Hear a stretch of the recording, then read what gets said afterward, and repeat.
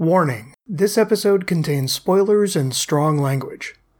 They said we're gonna put a play together, though we don't know yet what it's about. We'll let everybody be in it, so that there's no one left to be in the crowd. No, you think I'm wasting time here, not sculpting up an image to play. This is my last letter, and here's the last thing I'll say. Welcome everybody to the latest episode of Schumacast. I am Noel, being joined as always by Angie. Hello everyone. And we have a very special guest joining us today, a returning guest. I believe this is your third time on this show, JD DeMott. One thing about podcasting I can never stomach, all the damn vampires. I know, right? Wait till Mom finds out. So yes, JD, you were with us on Car Wash, on DC Cab. Do you want to give everyone a quick reminder where they can find your stuff? Best place to find me is at JD DeMott on Twitter. You can find all the other stuff from there. Okay. We are here to discuss the 1987 vampire teen classic, The Lost Boys. Yes. Angie, is this a film you had ever seen before? At least twice. I think I first saw it. It's really been bugging me. I don't remember exactly how old I was, but I'm pretty sure that it was post Bill and Ted Obsession. Of course. It was like, oh, something else Alex Winter's in. I've got to check this out. And of course, he barely speaks in the whole movie. And gets a wonderful death, yeah. Right. But I've always been a fan of vampires, so that at least kept me going through it. But yeah, I remember enjoying it at the time, not necessarily falling in love with it, but enjoying it. JD? I'm pretty sure I saw it probably as edited for basic TV probably 20 years ago or something. I mean, it's been a long time. To be honest, watching this film, I'm like, I thought that the Coreys were actual brothers in this film, and not so much. I had forgotten so much about this film. It's basically like watching it for the first time again. And I had watched it for the first time in this. This is one of those films I'd always kind of known about. I don't know why I never saw it. I think it was one of those ones I always wanted to read first because, you know, I'm one of those people who, like, if there's a book or if I have the script, I want to read it and then watch it because I like the screenwriter. There's a famous novelization that I always try to get my hands on to read before I watched it, but I just kept waiting. And we finally got to this project and it's like, well, you finally got to see it. And Angie, you know, our last episode that we did, Slow Burn with Melissa Kirscher, literally the evening after we recorded that podcast, she and I sat down for a triple feature where for the first time she showed me Near Dark, Lost Boys, and What We Do in the Shadows. Okay, nice little vampire. That's a good trilogy. Yeah, especially Near Dark, because that came out the same year as Lost Boys. It was fascinating seeing how there's a lot of similar parallels, but they both do wildly different things with it. And then, of course, What We Do in the Shadows is just wonderful and funny. Yes. But yeah, so that was last month. So that was the first time I had ever seen Lost Boys, which is fascinating because when we started the Joel Schumacher project, there's so many people who are like, oh, isn't he the Batman guy? But he also did Lost Boys. So it's like Lost Boys and the Batman movies are like the two major associations that people seem to have with Joel. Yes, I would agree. So it's finally relieving to get to that, to actually get to see it for myself. Yes. So the film was released in July of 1987 and was again directed by Joel Schumacher. Now, the film was initially written by Jan Fisher and James Jeremias. Jeremias has no other credits, but Fisher only wrote a few episodes of TV shows like Tough Cookie and Golden Girls. And while much of their underlying story is still intact, there's a lot of major details that were significantly changed by the end point. But we'll bring that up later on because I think there's going to be some interesting discussions to be had on that.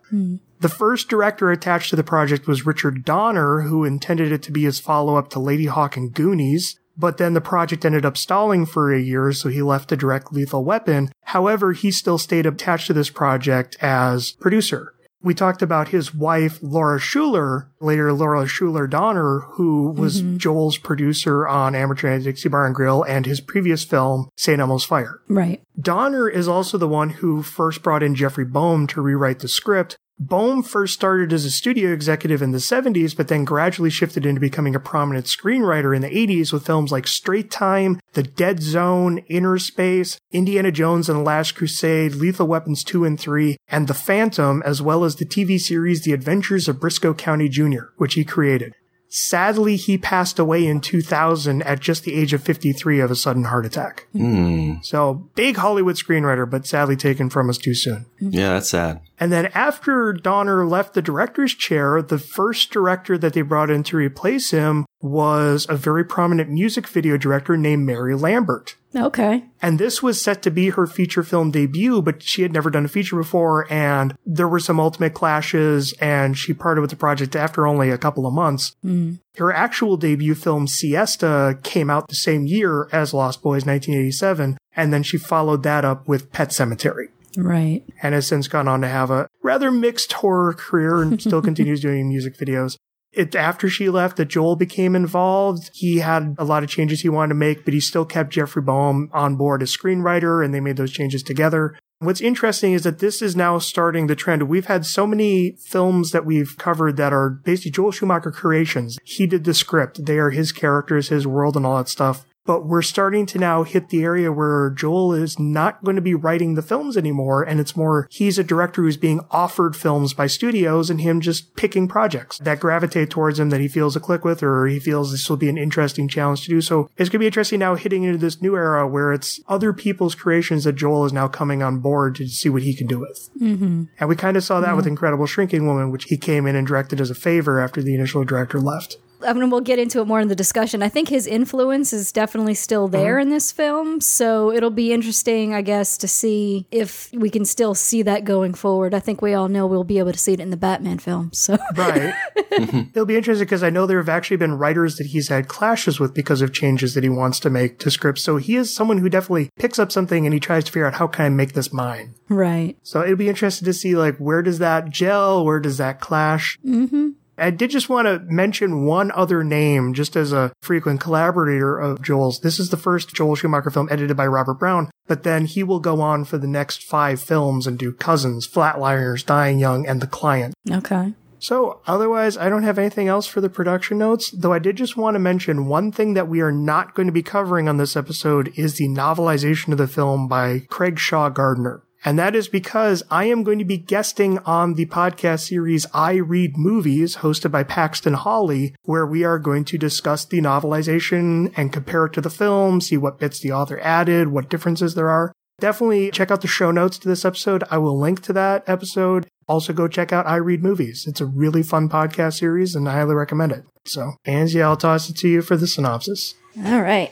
Recent divorcee Lucy moves to Santa Carla to live with her father along with her 2 teenage sons, Sam and Michael. Grandpa is a strange guy who loves taxidermy a little too much, but is otherwise a good guy. Santa Carla appears to be a popular seaside town with a boardwalk, but also has a bit of a biker punk and murder problem.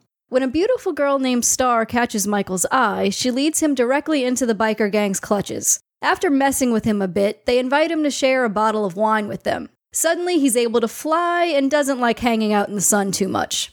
Wandering around the boardwalk, Sam finds a comic shop and quickly goes out of his way to prove his nerd cred, but the Frog Brothers, Edgar and Alan, are only concerned with one thing: vampires. They warn Sam that the town is swarming with them, and if he ever finds himself in trouble, he should give them a call. Meanwhile, Lucy gets a job at a video store and is quickly charmed by its owner, Max. Michael is slowly but surely turning into a vampire and almost tries to eat Sam before being stopped by their dog, Nanook. Michael tries to get some help from Star, but just ends up sleeping with her instead. Sam turns to the Frog Brothers, who at first insist that Max must be the head vampire. When Lucy invites him over for dinner, the young boys try to catch him with garlic, holy water, and mirrors, but he appears to be quite normal. The vampires, led by the charismatic David, leave Michael out to a bonfire party and insist that he must feed with them in order to make his transformation complete. He stands by in horror as they slaughter the group. He then turns to Sam and the Frog Brothers for help and leads them to the vampire lair. They rescue Star and young boy Laddie, but only manage to kill the lackey Marco in a messy spray of blood before just barely escaping with their lives. With Lucy out on a date with Max and Grandpa sent out of the house, the boys plan their big showdown with the vampires. Their bathtub full of holy water kills one in an even more glorious spray of blood, and Sam manages to kill another by staking him with a bow and arrow and electrocuting him for good measure via the stereo. Michael is gaining more vampire traits by the second, and so he and David have a big showdown flying through the air until Michael spears David on the horns of one of the many creatures Grandpa is working on in his workshop. But something is wrong because even though David is dead, Michael isn't returning to normal. Lucy and Max show up at the house, and it turns out Max really was the head vampire after all. He wasn't hurt last time because they invited him in. His plan was to turn Michael and then Sam, therefore making Lucy want to join too, because his boys need a mother figure. He grabs Sam, and Lucy is ready to begrudgingly go along with it to save her boys, when suddenly Grandpa comes home and bashes his Jeep straight through the front of his own home, staking Max and saving the day. The end. It literally does just cut to black, yeah. It really, I mean, like, he makes the comment about the vampires and then that's it. There's no wrap up whatsoever. Right. It's like, Grandpa knew about them all along. Ha ha, that's it. So, Angie, do you recommend The Lost Boys? Yes, it's flawed. It kind of makes me think of movies like The Goonies, where if you've watched them as a kid, you're probably already in love with it and I don't have to recommend it to you. If you watch it as an adult who kind of missed out on it for whatever reason, it may or may not impress you as much. There's definitely some flaws there. Direction choices. I don't think Michael is a good lead at all.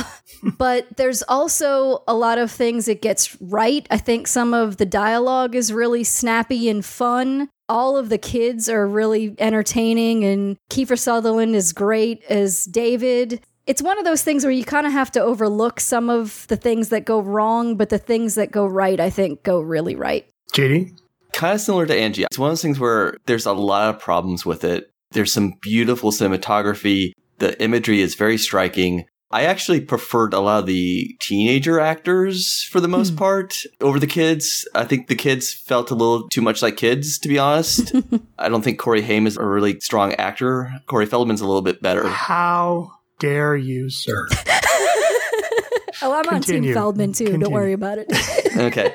And then the other frog brother is just there. I'm kind of finding myself in this. It's not a great film, but it's entertaining enough. And I think there's a lot of really good, interesting ideas there that probably just needed a little bit more fleshing out. Like, why are the Frog Brothers the way they are?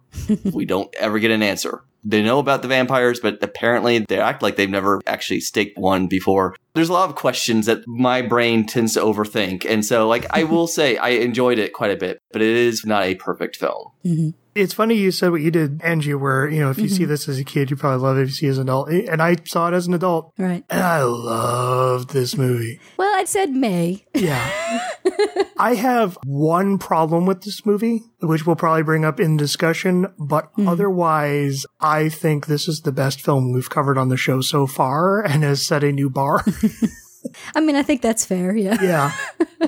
I love the direction of this. I love the look, the music, the editing, how things take this very abstract way that is very much driven by the emotion of the sequence. I love the visualization. I love the characters. There is a lot that is unexplained. There's a lot of backstory that is never told. But I like that. I agree. I like that there's this in the moment feel of it doesn't matter where these characters come from. It matters where they are now. I love this whole world that this family falls into, and I love the humor, and I love the way Joel, we've talked a lot about Joel and his juggling of tones. I love the way that Joel will juggle tones within a scene, of how there's a lot of powerful drama and horror going on in a scene that also is hilarious and funny as hell. I think this is a great culmination of what Joel has been building towards as a director, but also doing a lot of new things that he hadn't done before that I was really excited to see him do. I'll be honest, yeah, I'm kind of forgiving it. It is a bit of a weak plot. There's not much plot to it, but God, do I love how they tell that plot. So that's where I stand. I was really surprised by how much I love this movie. So now, our lead protagonist, Michael, played by Jason Patric, what was it that didn't quite work with you? I guess I just never really empathized with him. He was very wooden and detached from the whole thing. You could see what was happening to him, but I wasn't relating to him. I always felt like Sam seems to me at least the much more like sympathetic point of view character, whereas like Michael is just sort of, I don't know. I mean, he's very pretty. Don't get me wrong. But I just didn't really feel much of anything for Michael. I didn't feel his conflict of, oh, I want to drink blood, but I want to be good, or, anything like that. I liked him. I agree. He's probably not the greatest actor in the world, but I think for the role that he has, I think he serves the purpose well because he's probably used to being the cool teenager guy. And all of a sudden, here's these other guys who are cooler than him, and he has to deal with that to a degree. And yeah, I think there could have been some more subtlety added to some of this stuff. I especially love the scene at the end where there's like, you made me into a killer and whatever. It's just so overblown that, yeah, okay, you need to take that down like half a step. It's a very almost tropey role, I think, by this point. Yeah. You know, the conflicted guy who's brooding. It's very much Angel from Buffy, a million other TV shows, Forever Night. This was like one of those Watchmen moments where everything that came after was influenced by it. Oh, yeah. Sure. And I think he and Kiefer really defined those two sides. Like, I mean, really, he and Kiefer are basically Spike and Angel. But Michael, yeah, I think the acting could have been a smidge better, but I think for what the role required, he was the right fit. I like everything that's there. I like Jason Patrick. I think he gives a good performance. My thing, though, is what I think could have been emphasized more are two things. And one is we need to establish him more as a teenager before he goes through all this. Because I love that the movie has these great lines about, I think my brother's a vampire. He comes in late. He sleeps all day. His breath stinks. You know, it's like just describing a moody teenager. You know, and they have fun jokes like that where it's a parallel between teenage detachment and becoming a vampire. And I wish they had gone further with that. Yeah. Yeah. And then I think also we needed to explore more his bond with the family. We don't get enough scenes between him and the mother. We have that one really lovely one where she tries to talk to him. But then it's like the two of them are never in a scene together for the majority of the movie. Right. Yeah. Even if you had one earlier on to show what their relationship was like before, that would help a lot. Yeah. You needed to have more of a direct exploration of the strains between him and his mother, but also the bonds between him and his mother. I think that could have just been worked in a little more thoroughly. Because I love like all the scenes with Diane Wiest and Sam, but we needed more of her and Michael. Right. And I guess that's what it is like before the scene, he literally just sees Star at the concert, so he follows her. Yeah. It's like within 10 minutes of this movie. Yeah. And then, I mean, yeah, okay, he's being freaked out because, you know, they're making him think he's eating maggots and worms and stuff. But that's the same scene that they're already turning him. Right. So much happens so fast. Exactly. It's like, I don't know this kid. And he also doesn't look like a kid, but that's... He was 18. You know. The entire cast here is 18. Kiefer was 18. Alice Winter had just turned 18. And that's what they wanted to get people who actually were teenagers, but of age so that they didn't have to worry about the filming laws. Right, sure. He looks 25 to me. Maybe I've seen too many movies, but he looks 25. I don't know. And this was already after Solar Babies. Right, I know. I noticed that in the Wikipedia credits. I'm like, Noel's going to talk about Solar Babies again. I know it. That's all I will say for now. Let me see. Yeah. Okay. No, actually, see, I just listened to the commentary where Joel was talking about how he was only 18. Now, he was born in 1966, so he would have been about 1920. Okay. A little bit older. Yeah. But it's not like a movie where they have like 27-year-olds pretending to be teenagers. You're right. You're right. He just has such that square-jawed leading man look to him already. That's probably what it is. He does seem a little impossible for being a teenager.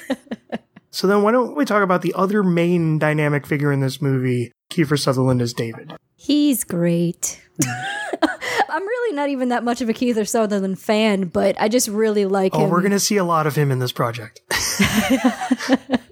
You certainly believe he's the lead vampire up until the point that the movie suddenly wants you not to. He's charismatic. He is leading these guys to whatever he wants them to do. You can understand why Star would have gotten caught up with him. And even Michael, I think, in his own way. He does that perfect, I guess if y'all want to call it a Spike type thing, which I was always a Spike girl.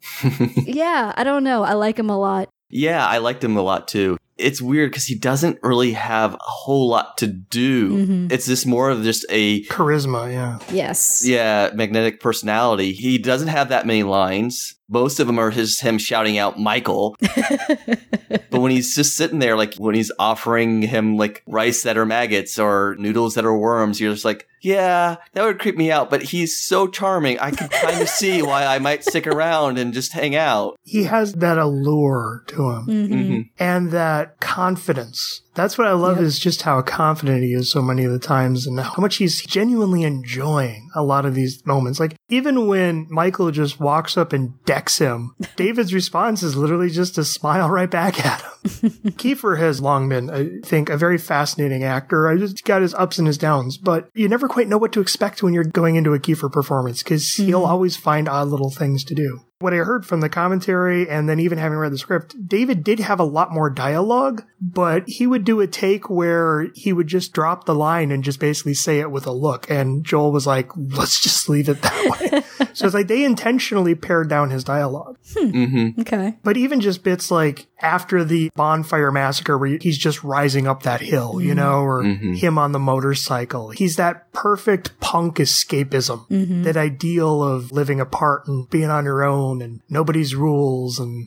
of course, we should bring up, this did start as a spin on Peter Pan's The Lost Boys. I think this is a really great spin on that, where it's that allure of just being on your own and not having to listen to your parents or listen to the man, and now you're a vampire. Right. Yeah, to me, that's the whole appeal of vampirism. Whereas, like, werewolf is you can't control it and you just give in to the rage. Like, no, a vampire knows it's evil and it loves being evil. Like, to me, that's the best kind of vampire, and he definitely embodies that. And that's where I find this kind of interesting, how a vampire is something you can't just be turned into, you also have to want to accept it. And that's where the whole thing with Star and Michael is like getting them to the point where they're willing to start feeding, because then they'll finish their transformation. Yeah. He's a very alluring character, but he's also a very frightening character because he's so just confident about everything. You can never phase him. Unless you're literally killing someone right in front of him. And he's threatening to come kill your entire family afterwards. Yeah. I mean, God, just that shot of him roaring down the tunnel is just classic. Yeah. Then the other part of that triangle, and this is my main problem with the movie, is I do feel the character of Star is underwritten and underdeveloped. Yeah. Oh, yeah, definitely. She's literally just there as a love interest to give Michael motivation. She gives him a little exposition every now and then, but she has no real motivations other than, of course, protecting the kid, which is such a typical thing for a woman. Yeah, I agree with Angie. She really just didn't have a whole lot to add. I wish there was just a little hint of personality other than just she thinks Michael is hot and she wants to protect Laddie, I guess. Yeah. And that's about it. We don't even know what their relationship is, if they're just both half vampires and that she feels protective of him, or if they're like actually related. It's not clear. I kind of got the impression that they're both part of this messed up family, sort of. But I don't know. I wish there was just a little bit more to her. Yeah, I agree. She's just underwritten. Yeah, and I think she, again, is the first act is rushed. They go too far too fast in this movie. And you don't really get that build of the relationship between her and Michael. Again, what was fascinating comparing this to Near Dark was Near Dark, it's also a guy meets this young woman vampire who he is intended to be her next meal, but she gradually moves away from wanting to do that and ends up inadvertently pulling him into this clan. And Lost Boys, basically the same thing, but they don't have enough room to really play that out. You know, you never really get the sense that she was actually luring him in to eat him. No. And it really doesn't make sense with the overall plan from Max. Right. No. And then you never really get a sense of her changing her mind and having to convince the others to bring him into the group. Yeah. And that's where I think, you know, there's so much focus on definitely a homoerotic subtext between the relationship of Michael and David, but we don't get enough of the actual build between Michael and Star, even though they have a sex scene. It was very tastefully done, not gratuitous sex scene, but it just didn't feel earned character-wise. No, it's just sort of there. It's a good music video, I guess. Yeah. That's about it, yeah. And that's the other thing. I don't think you needed Laddie in this movie. You could have cut out Laddie entirely. You could have had her photo be the missing child label on the milk. You could have had her starting to give into her vampirism at the end of the movie, and the Frog Brothers and Sam being like, do we kill her? Do we not kill her? Do we kill her? You could have cut Laddie entirely out of this movie and given her more. And there also needed to be a conversation between her and Michael where she talks about what she's lost, what she's left behind, the whole life that she used to lead before she was pulled into this. Because again, if we're exploring this as a metaphor for teenagers trying to go off and be on their own, there's consequences to leaving that family behind. Yeah. There's more that they could have done to deepen the character and given her more to do. Not things that would have had to change significantly that much, And again, once Michael meets David, it's just Michael and David. And I think she's there because if they had gone too gay, the studio would have said no. Right. Yeah, sure. She's almost the reminder that this is about straight people, even though Joel is kind of like, but really. Yeah. And that would have been interesting had they played more with that. But again, the way that the commercial studios worked at the time, they would not have let that fly. No. JD, what do you think about Corey Haim as Sam? I know you had a little bit to say about him there at first. A lot of the line deliveries feel like I love the lines. Like he gets some really good jokes in, but I think the way he delivers them, they don't quite land as effectively as if they, and admittedly he was super young at this point. I don't think he'd been in too much because I know this was like his first film with Feldman. So this was like pretty early on in his career. I know he had done Lucas by this point. And admittedly, I haven't watched Lucas in probably longer than I've seen Lost Boys. So I don't really remember that much at all. I really haven't seen too many films with Corey Haim. I honestly don't remember if he was a good actor or not. I just didn't care for a lot of his delivery here. I thought the character was actually great. And I love a lot of the lines. Like, wait till I tell mom is a fantastic line. It's just that something about the way he says it just doesn't have that pattern, the pacing that it really needed to really deliver the lines as effectively as it could have been. That's fair. There were certainly some scenes where I was like, oh man, come on, kid. But there's like the scene in the tub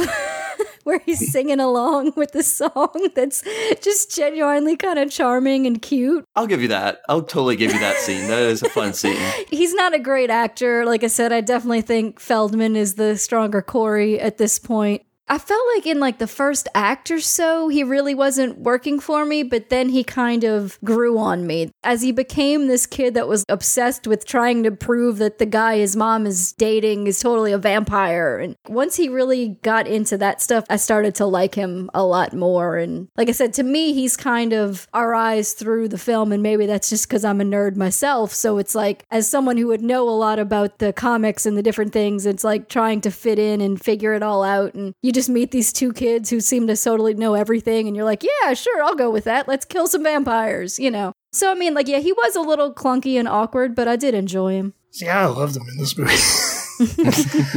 I love the character. I love the energy. I love the writing. Again, yeah, he just had all the best lines in the movie. Mm-hmm. He had all the best clothes in this movie. Yes. Oh, man, just talking about Joel Schumacher and fashion design. This, again, he had the same designer on this as St. Elmo's Fire. And boy, did they have fun with, especially Max and Sam. And Marco. Let's not forget Marco with his midriff top and his multicolored jacket. And oh, there was some loud designs. And yes. Oh, I loved. Even his pajamas are like these bright blue and pinks. Mm-hmm. I loved Corey Haim in this movie. I thought his performance fit the character because it's all about exuberant energy. Mm-hmm. There's even that whole scene where Michael is talking to Star and having that conversation while Sam is huddled up in a blanket, terrified on his bed. Like, how could you drink someone else's blood? I love just how excitable and energetic he is. So I did not have any problems with Sam. He definitely makes it look natural. There's no doubt about that. He's not playing a role. I mean, he's definitely fun. You can see why he had a career, because he does light up the screen. No, I don't think Corey Haim was always the strongest actor, but I think it was a part that really suited him well. Mm-hmm. So why don't we lead that into the Frog Brothers? I don't know why Corey Feldman spends the whole movie talking like this, but I love it. He's doing a Sylvester Stallone impression. Seriously. That sounds about right. You gotta call us if you have any problems. These kids are 13 going on 35. Gotta get a good steak and drive it through your brother's hut. It's great. Like, the thing that I like about them and talking about how this world is kind of underdeveloped, it's entirely possible that these guys are solely going about what they've read from comic books and movies, and it's entirely possible that they have done this before. Like, I can see it either way, that either they know what they're doing or they don't know what they're doing. No, I think they do have a drop line that they've never staked anyone before. Do they say that? Okay. But I think they obviously know that there's vampires here and they've been researching. Right. They've been prepping for this. Their confidence just makes them funny as hell, either way you look at it. Like, they're just entertaining. They found their calling and they are dedicated to it. Yes, yes. And I guess that's supposed to be their parents sleeping in the background of the comic shop the whole time. Yeah. Just like, I guess that's how you get two boys like this, is parents that are just... I think they're credited as Mother Frog and Father Frog or something like that. To me, they're just endlessly entertaining. I don't know if they're the best part of the movie, because Kiefer Sutherland's also pretty great, but they're definitely ranked pretty high up there. Yeah, I love the parents, how it's like the parents own this comic shop, but the kids run the comic shop. Because their parents are literally just burned out hippies from the previous era. I thought they were a lot of fun. Okay, first off, nerd nitpick. There are more than 5 or 4 issues of Batman 14 out there, so let us hope that is the beginning and end of all the mistakes Joel will be associated regarding Batman. Okay. To be honest, they mentioned Lori Lemaire. That's an actual deep cut for a casual Superman fan, so like, oh, okay, I'll give you that. But I thought it was one of those things where it took me a little while to get into, like, okay, the movie is so, like, dark when it's focusing on the teenagers, and then, like, you get into the kids, and they're just so spastic. And I really wasn't getting into Corey Haim that much, but when Corey Feldman and his brother were there, it was just like, okay, I get this film. This is a comedy, and it is a horror film at the same time. I'm okay with this because both parts are working for me independently of each other. And I think they really make that work. Primarily Feldman. I really don't have much to say about Jameson. But he still bounces off Feldman. Well. Yeah, and he's doing the same thing that Feldman's doing. He's a straight man. Yeah. But the depth to which Feldman commits to that performance. Yeah. He's doing the same thing, but he's not doing it as well. But I will say, like, both are fun. And I haven't seen the sequels, but I kind of would like to see what happens to them eventually. Oh, you're going to. We'll get there at some point down the road. Yay. Building on what you said, Joel said that the studio never quite got the film as he was making it because they would keep asking him, is this a comedy or is this a horror film? And he would always answer yes.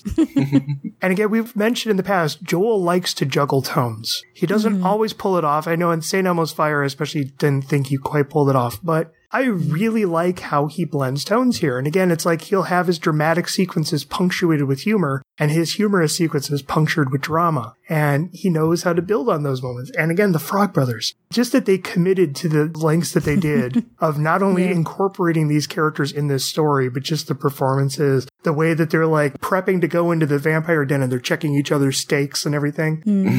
And again, how these are complete dedicated experts who have never actually seen combat. They're like the militia nuts who are absolutely dedicated and trained their lives so that one day they're going to have to go to war, and they've never been to war. Yeah. And in fact, most of the people who have been to war are just looking at them like, really? And I like how these guys are just so deep into this. Yeah. Yeah. But again, you never really get how things start between them and Sam, because it's so weird how they just see him in the comic shop and are instantly like offering him this comic and, you know, one day this will save your life.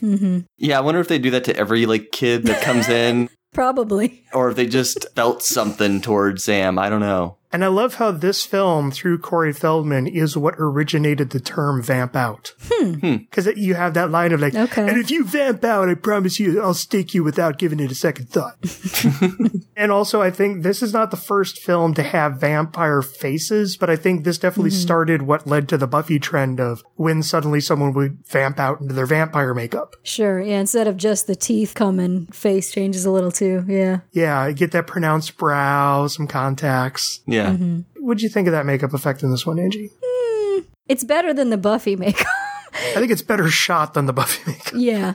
I guess the main thing is the contacts, or maybe just some of the stuff around the brow. Like, it kind of stunted their facial expressions a bit, and for that reason, it's kind of, but it's okay. It's not overly done, at least, so it's not horribly distracting. I think Kiefer pulls it off really well. The rest of them, it works. I like Alex Winters. He really dug into that. Yeah, but like when you see like Michael or Max later on, they don't look as intimidating as, and admittedly like Michael's not supposed to be intimidating, but I don't know. I just, for whatever reason, like especially in that scene that you described where he's crawling to get Sam out from their den, that is iconic as it gets, I think, as far as like movie vampires. I think it works in certain contexts. I think it was just the problem was I imagine that they just probably at the time didn't have a whole lot of money. I think this was a very low budget movie and actually had its budget slashed because they wanted to go with unknown actors. Oh, okay. I mean, the effects for the most part are good, but I think the makeup, it's just hit or miss. It's just certain scenes look really, really good or they look okay. Yeah. I think it looks better than like an average episode of Buffy. With the exception of Max, where I think they overdid it just a little bit. Yeah. I think the makeup is fine. It's not great. point, but it doesn't really detract from the movie. My only problem is you really could have just had all those scenes done where you just give him a little bit of fang and maybe some contact lenses, but otherwise just let the actor's face be the actor's face. I mean, I know you kind of needed that for the Michael bit where he's like, I don't want anyone to see me like this, but I still don't think you really needed it. No. Let's lead into, we saw that character of Max. Yeah. It's so weird seeing Lorelei's dad from the Gilmore Girls being all evil, but I thought he did a really good job. It's one of those things where they do a good job of like making you, because I had such vague memories of the film. I remember that there was a surprise head vampire, and I was like, it's this guy. And then they make you think, okay, it's going to be this guy. And then they go out of their way to prove that it's not that guy. And he's just such a mild-mannered, nerdy, like, milquetoast manager of a video store. You're like, okay, it's not going to be him. And then they reverse that and like, no, it is actually him. The only problem is I think he doesn't quite sell the intimidation at the end. Like, I just don't buy him as a evil, I want you, Lucy. Especially after such a great villain with David. The super secret boss is just kind of like, oh, it's the boring guy. Okay. Yeah. But I think he did well for what the role was. It's just like the way he was playing the character, you couldn't do that 180 completely smoothly. Yeah, I mean, I think beyond that one scene where the dog tries to attack her, and they do point out, oh, we only see him at night. It's like there just isn't enough lead up for it to really be believable. I don't know if we needed to see some scenes where he really was trying to create conflict between her and the kids, that you could think, oh, maybe something's not quite right with this guy. Something a little more than him just telling the vampires, get out of my store once. We just needed a little bit more of a lead up to make that turn believable at the end. We know when they're doing their whole thing of, oh, he must be the head vampire. Okay, it's a natural thing for like, oh, here's this new guy dating my mom. I don't trust him. But I don't feel like we were given enough for us to really believe that with them. I think he does a good job in the role. It's just not a turn I really feel like it's not written well enough in the movie. I think that there have been like a family dinner scene like before anybody says anything about vampires where mom is just introducing the boys to her new boyfriend. Right. You could have had like a scene where there's a bit of tension there and just have Sam really be like, there's something not right about this guy. And that seed, when all of a sudden the vampires become a thing, he's like, aha, I know what's going on here. Then to be proven wrong and then to be proven right later on. Yeah, I agree. I don't have a problem with any of the lead up. My problem is I think we needed in the climax a scene with David and Max before David dies. That would have also helped, yeah. Do the big reveal before David is fully killed. Even just the subtext of it, I like that he's a milquetoast master vampire because he created this entire brood of vampires who are teenagers who rebel against him.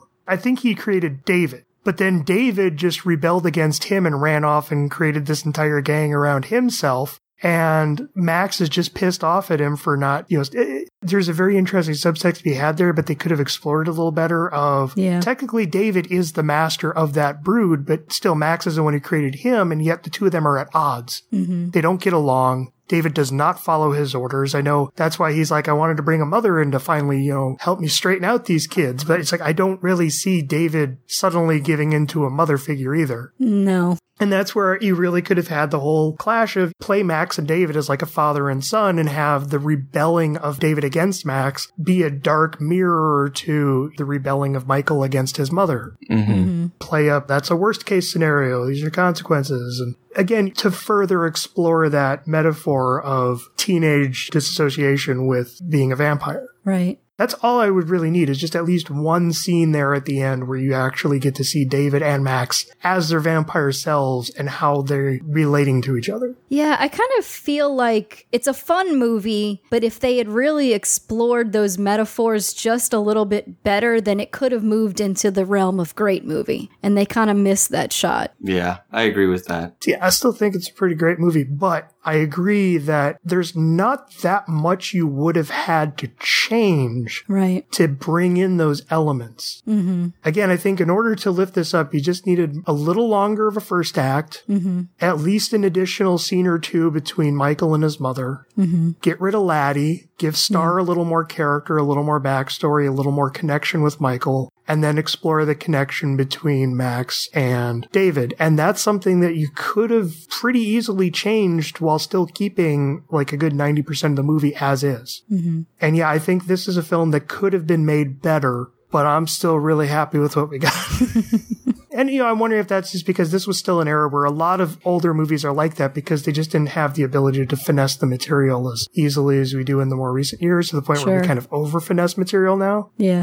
Things are almost a little too perfected and thought out. But anyways, one of the other interesting things about the character of Max is that it's been pointed out, the glasses, the outfits, the hairstyle, Edward Herrmann is made into a perfect mirror image of John Hughes. If you go look back at pictures of John Hughes, you will find he had those exact same glasses. That's how he did his hair. He would occasionally wear those type of suits. It's funny because, this was right at the peak John Hughes era. Right. John Hughes was someone who Joel, we talked about this on St. Elmo's Fire, they worked in the same building in offices across from one another. So is this just a coincidence, or was he literally just having a little fun there? It's interesting. I assume he didn't bring that up on the commentary at all. He did not. That's just something I've seen people pointing out online. Yeah. But I mean, like, you even have references, like, in Sam's room, he's got the Molly Ringwald poster and the incredible Rob Lowe poster he also has. Yes. A poster that's about the size of a door. Yeah. I think this is just, it's a film. It could have been pushed a little bit further, but I'm just really glad with what we got. And we haven't talked about the character Grandpa yet, played by Bernard Hughes. I love Grandpa. He's fun. Yeah. I mean, he just gets some of the best lines. Like, if you read the TV guide, you don't need a TV, All right, let's drive into town. Wait, aren't we actually going to drive? No, it's about as close as I ever like to get. Yeah. And my favorite is, of course, don't you know the rule about if you take somebody's car without their permission, you fill it up afterwards? No. Well, now you know. Yeah, while they're standing on the stairs covered in vampire blood, carrying an unconscious woman upstairs. Yeah, exactly. I don't know if he really adds a whole lot other than just comic relief in the Deus Ex Machina of the end. Right. But he nails the humor in there so well. Like, he's probably the funniest part of the film. Every scene, he just steals the scene. This is my shelf. A root beer and he didn't call them double stuffed because I guess they weren't called double stuffed yet. It was like double with Oreos. Yeah. Don't touch them. Like. Well, and I love how he even built his own little cardboard sign over the shelf that says old fart stuff. He's crazy, but he's crazy in a non-harmful way. And so he is wildly eccentric. Right. Why does he know to drive into his own house to kill the vampire? Who knows? He probably saw it from the porch. Why did he come back? Well, it's easy because the widow would say, well, it's not one of our date nights. Oh. And then he comes back, parks the car, gets up, sees all the stuff going on. Probably that vampire stuff is still pouring out of the pipes. And then he sees what's going on, sees the truck full of steaks, gets the idea. The rest is history. Sure. But I kind of like that whole going back and watching this film again with the reading that Grandpa knows what's going on. Mm-hmm. He probably knows his grandson is turning into a vampire. He probably knows they're discovering what all is going on. He's just kind of like, they got it. It's a learning experience, kids. Well, I know that those fence posts, those were Chekhov's fence posts. Like, you see that fence post, you're like, there's going to be a vampire at the end of one of those by the end of the film. And sure enough. Yeah. Yeah. And again, like that whole climax, the one vampire who gets killed in the tub. So much blood. So much blood. Like, I'm pretty sure when I saw it the first time, that kind of freaked me out because I was still young enough to be easily grossed out by blood and stuff. But man, wow. What a way to go. So much spectacle. That was a lot of fun. Yeah, if no one's seen this movie, he gets thrown into a bathtub full of holy water and garlic, melts, and then literally it gets into the pipes and everything in the kitchen, in the bathroom is exploding out. The toilet explodes, yes. These geysers of muddy vampire blood. Yeah. And I love how, like, 5 minutes later, as other stuff is happening, it's still gushing. Mm-hmm. It's made its way down to the kitchen now, yeah. And then, JD, what'd you think of Death by Stereo? That was just a great line. And then I like the fact that the vampire was so, like, confident, like, haha, you missed the heart, and then won't miss again. And then just still walking right towards the kid with the arrow pointed right at him. But he's so confident, and he just doesn't expect the kid to be able to make the shot, and he does. I mean, the other non-Alex Winter, non-Kiefer Sutherland vampires, I really don't have a whole lot of thoughts on, but at least they all had memorable deaths. Mm-hmm. And they were literally just cast in the movie because they were striking-looking male models. Makes sense. I can believe that. You know, fill out the actual gang with a gang, yeah. And I can't find out what much happened to the blonde one, but I know the one with dark hair, he's actually a musician and has continued on with the band. Yeah, okay. And yeah, Alex Winter was just cast because he was an interesting-looking actor, and Jamie Gertz was cast entirely because of Solar Babies. Jason Patrick had just made Solar Babies with her and recommended her for the role, and they were like, oh, okay.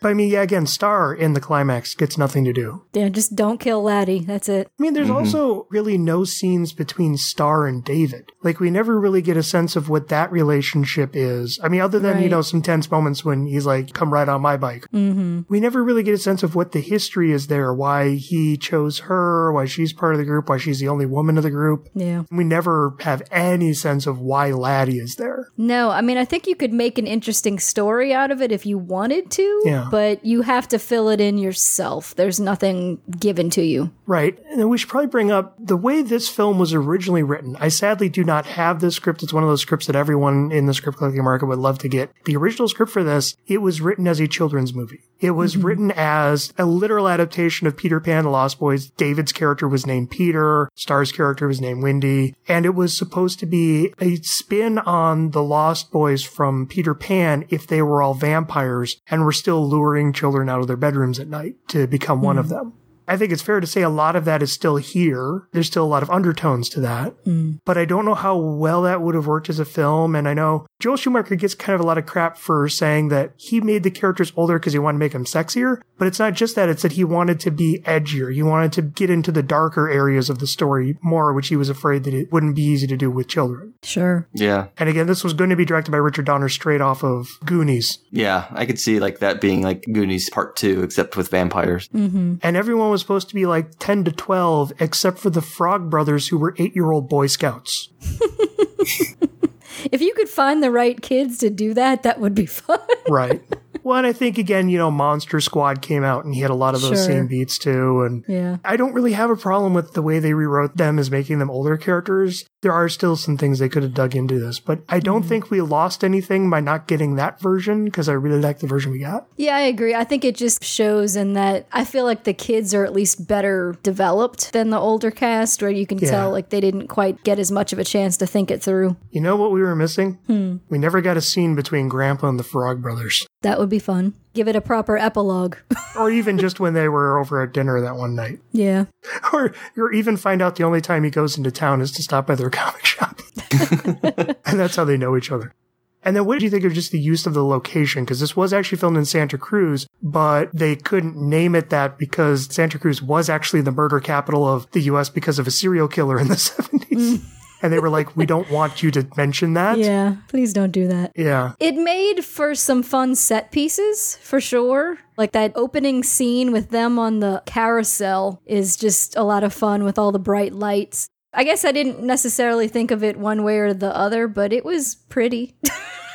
I love the use of the boardwalk. I've always found boardwalks kind of interesting just because I'm from Kansas and we don't have those here.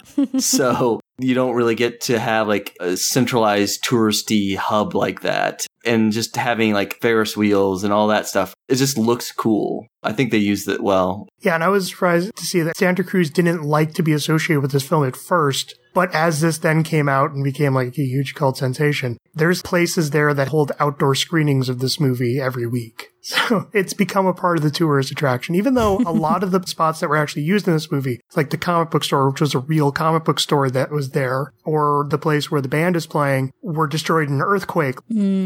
I love the atmosphere of the town. I just love how he just instantly establishes the place. Because we've talked a lot about how Joel is great at building a kind of world around the characters. Even though there are chunks of this film, like the entire interior of the house was just a set at Warner Brothers. Like the Vampire Cave was just a set. He does a really great job of using that location to make you feel a part of that location. I kind of also love it. It says a lot about the director that during that montage, you get one shot of a woman in bikini bottoms. And then we follow that with 3 minutes of shirtless saxophone man.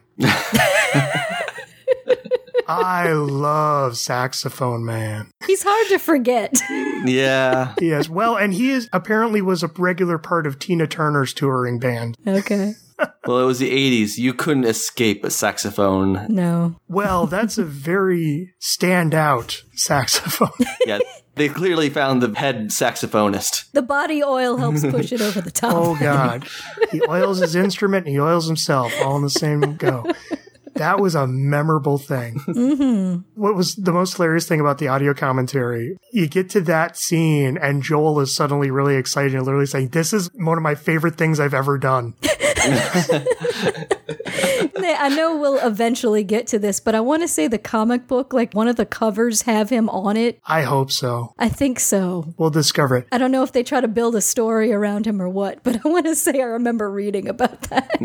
Just to let people know, there's a lot of other Lost Boys stuff. We will get to that at some point. Yes, yes. Overall, what did you think about just the way the film was shot and edited? I thought it was beautiful, especially when you consider the fact that it was like an $8 million film, which even for that time was not a lot. I mean, there's a few scenes that maybe were a little clunky, but for the most part, it is just a gorgeous looking film, especially when you get towards the end with all the red lighting, and it doesn't overdo it so much where it feels like, okay, it's red lighting, we get it, it's vampires. It's just a subtle effect, because the toilets blew up or whatever, blood.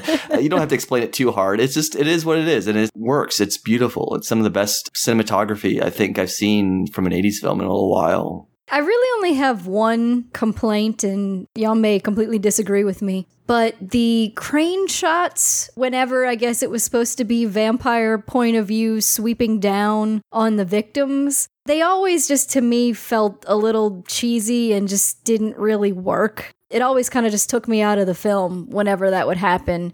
Yeah. Beyond that, the beginning of the film, I didn't really find scary at all. I felt like a lot of the suspense beats were a little obvious at times, but then by the time you get to the climax and the blood flying everywhere, I feel like he did a much better job with the horror, and definitely that scene in the cave when he's grabbing Sam and they're desperately trying to get away. That was all really stronger. And then there's at least 2 or 3 scenes, like the biker chase, the love scene, and I feel like there's one other one I'm forgetting, that are basically just straight up music videos in the middle of the film. And they're great. They work really well. They're fun. So it's interesting. It's kind of all over the place. He goes everywhere. He tries for everything. I felt like at least in some places he might have missed the mark a little bit, but overall it was really good. Yeah, I will agree with you on those 2 vamp attacks that we have early on, because we have the security guard who's killed and then the couple who steal the comic books. I still like the scene with the couple that steals the comic books because I love just the funny thing. He's trying to make out and she wants to read the comics, and then suddenly the roof of their car gets ripped off.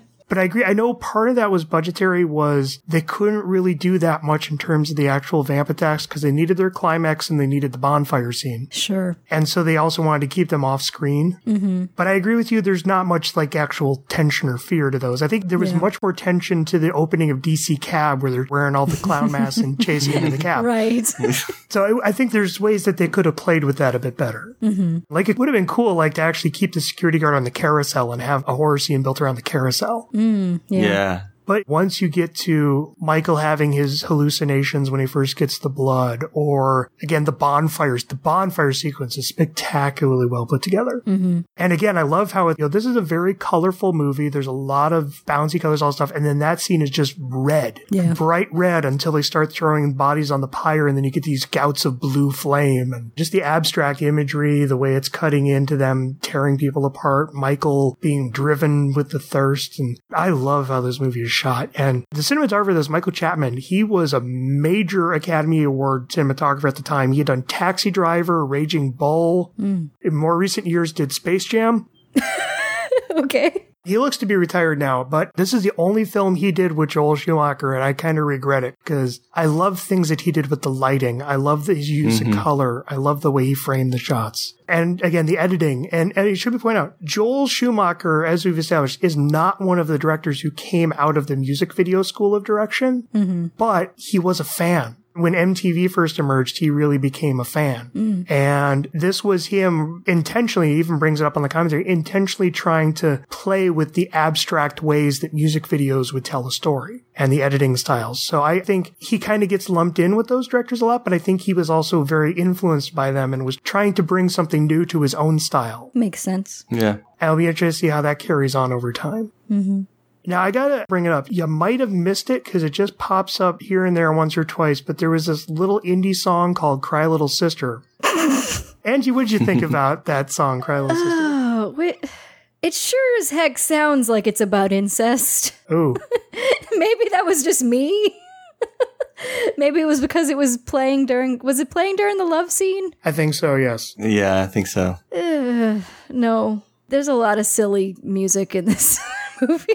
Some of it works, some of it doesn't. I enjoy the rhythm of it and the beat of it, but yeah, the lyrics are a little questionable. Mm-hmm. It's very much that era of 80s in excess style. I mean, it's an enjoyable song. I just think they overused it just a little bit, and the lyrics were a little weird. To be fair, this was a song written for this film. Mm-hmm. It was original to this film, and he had been given the script, and it is a song about Star. If you say so. Yeah, but again, I think Star is so underdeveloped, it doesn't really ring. Right. But boy, did they get their money's worth with this song by like, no, we're going to open with this song. We're going to have it pop up throughout. Literally, the score is built around the melody of this song so that even when this song isn't playing, they're playing the song. It's in the love scene. It's in David's death scene. When David dies and is suddenly bathed in white light, you get the child choir. Thou shalt not. Why?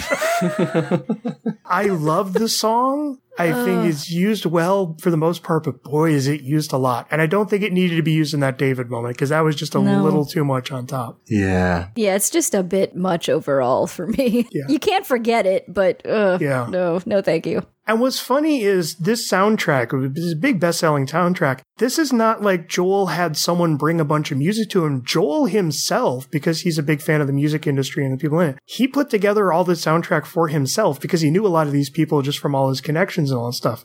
He was the one who arranged for that song to be made for this film. There's that funny song that Corey Haim sings while he's in the bathtub. That was always one of Joel's favorite songs as a child. He was the one who had the real big connection with, I think these vampires would be drawn to Jim Morrison and the Doors, so that's why he arranged to get that cover of People Are Strange that plays over the end credits and during that montage. That was an interesting choice of the Elton John cover. I think that plays over the end credits. I'm pretty sure that's an Elton John song. Don't Let the Sun Go Down on Me. Don't Let the Sun Go Down on Me. Yeah, so George Michael did a duet with him of it. But yeah, it's an Elton John song. Yeah, this one was covered by Roger Daltrey. Yeah, like I said, that's a very, I guess the sun reference with vampires, I guess that's what he was thinking. Right. It was just an interesting choice. And again, it's interesting seeing Joel do things that we didn't really think. I mean, because we know he comes from a very fashion background, but now he's putting together soundtracks. And again, we just came out of a whole bunch of movies where he did for Motown Records. Right. I'm going to be interested to see, like, as we go on, is Joel going to be, like, pulling together strong soundtracks for his movies? Well, it makes me wonder how much involvement he had with his Batman soundtracks. Now, I guess we'll find out then. Oh, yeah, with, like, Seal and Smashing Pumpkins. Mm-hmm. Yeah. Those are pretty distinctive soundtracks. Because, again, Joel is one of the guys who goes to the Hollywood parties all the time, so he knows everyone. So he's someone who could literally just call up someone and say, hey, want to have a song in my movie? And we're seeing the start of him becoming an influential figure in the Hollywood industry. I mean, coming off of a decade where he had built that, you know, first as a screenwriter and now as a director. And again, it's going to be interesting getting into how all of his films are going to come together from this point on. He's definitely stepped up a bar. Yeah. I just want to talk about Alex Winter because I'm Bill and Ted obsessed. Go ahead. I love how it's not until they're hanging upside down that I realized how long his hair was. Oh, those extensions are so fake. I love it. I know. My notes say Baby Bill and his mullet. He just, like, Alex Winter's not a good actor, okay? I'm not saying he is, but he just always looks so delighted to be there. Even in his vamp face, he's milking it. Yes, he makes these faces. He's having so much fun, and I just love it.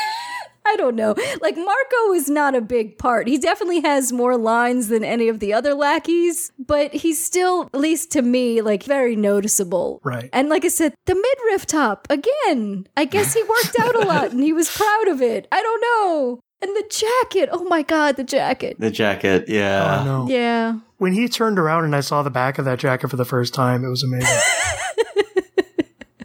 So yeah, that's the main thing. And I guess we didn't really talk about Diane Wiest either. Oh God, yeah. Diane Wiest is the mother. Mom. Yeah. I loved her in Parenthood. I've watched that film about 10 million times too.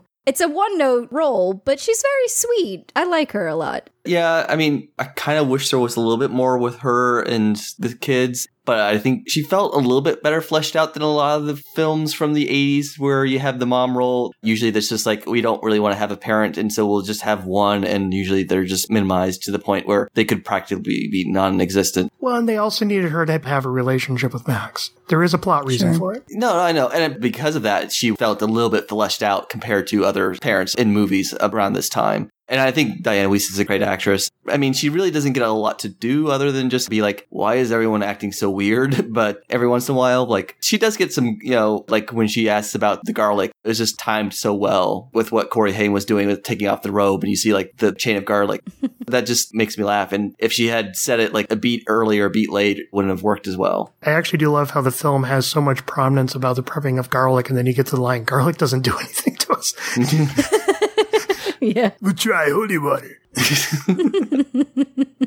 But no, Diane Wiest, it's a character that's, I think, made up for by the performance, and she just brings an absolutely lovely performance. And I like all the scenes that she's in, and again, I think you could have just added a few more scenes. Again, if you had added more scenes with her and Michael, that would have built up her part stronger. And again, had you brought Max into the climax earlier while David was still alive, you could even have her and Max come home and have the big reveal before you even fight all the other vampires, and have the mother be caught up in the whole climax too. Because again, there's always so many of these horror movies where they keep the parents off to the side, and it's like, I always like the horror movies where you actually see the parents and the kids having to work together.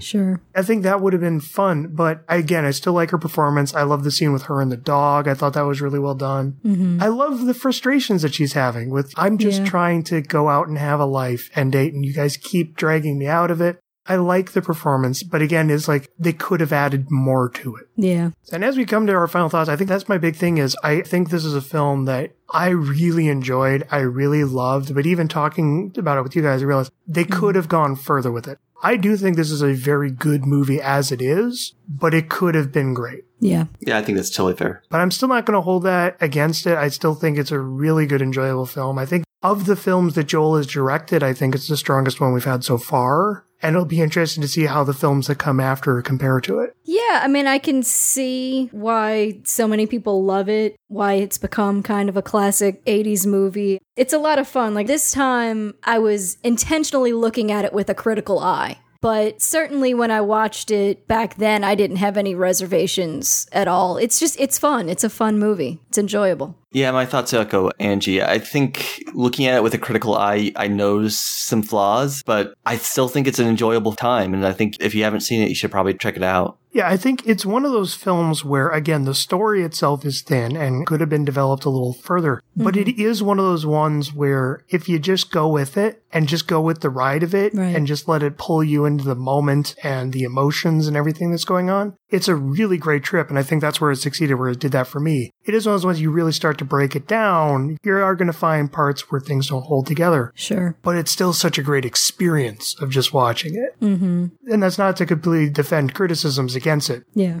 I can see why it was influential to a lot of other things, and at least some of the holes in the story, not necessarily holes, but you know what I mean, the details that are missing, it leaves you wanting more, to the point that I am pretty curious about those sequels and the comic book spin-offs whenever we get to that, to see how they followed up on those threads. Because again, it's not a film where the interesting aspect is the mythology. It's a lot of it is the characters and style. Right. And how are those sequels going to follow up on that style when they don't have this craftsman working on them?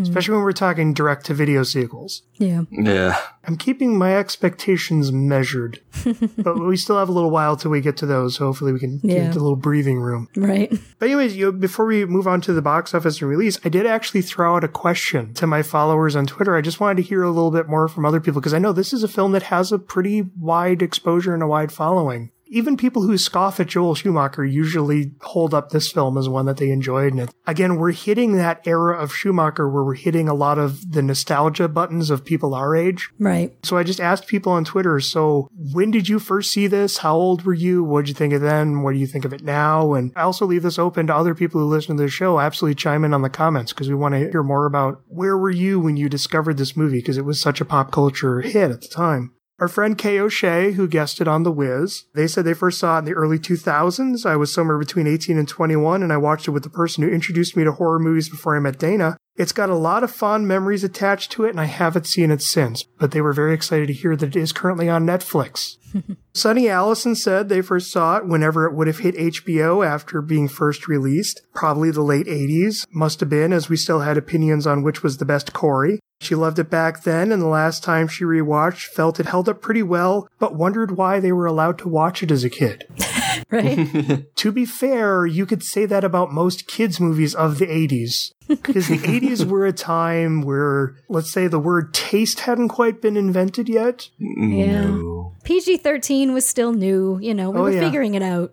Oh, yeah. And we got into that on DC Cab. We got into the Barbarians. And even Goonies was a pretty, how did they get away with that at times movie? Yep. So my friend Body Snatchers said, first horror film I fell in love with when I was 11. Wasn't allowed to see it the previous year in theaters and eagerly awaited the VHS by obsessing over the John Alvin poster art. It was the bridge between Amblin films and the more adult genre flicks. Completely unable to view through any kind of adult objectivity. I love everything about it. Scripts, performances, the sets, the songs and score, cinematography, etc.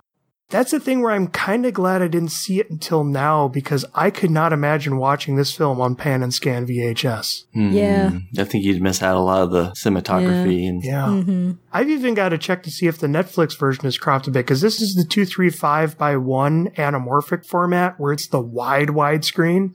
Okay. And Netflix has kind of had a bit of a reputation for cropping the edges off of that even. But again, just beautiful photography in this movie. And I just would hate to have grown up in the VHS era and watched this. Even given all the VHS films that I love, where I then since saw them on widescreen, I'm like, I understand that there are people nostalgic for that format, but never again for me.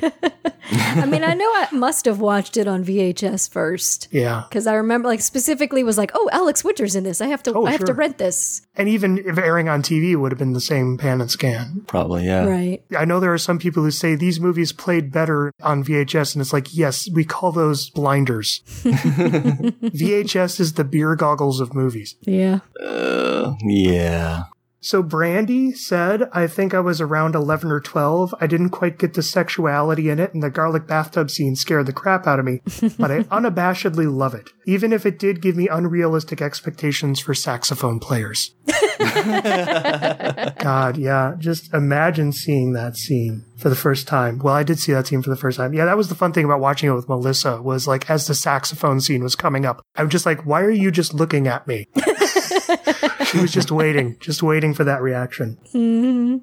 Greg Hood chimed in with, I was 8 at most, loved it, still love it. Evie, our friend Evie, who was on our St. Elmo's Fire episode and will be back again, she said, the first time I saw it, I was probably 7 or 8, but I probably watched it from behind the couch because I wasn't allowed to watch quote-unquote scary movies as a kid. And yeah, I thought it was scary then, traumatic Chinese food scene, but nowadays I think it's amazing.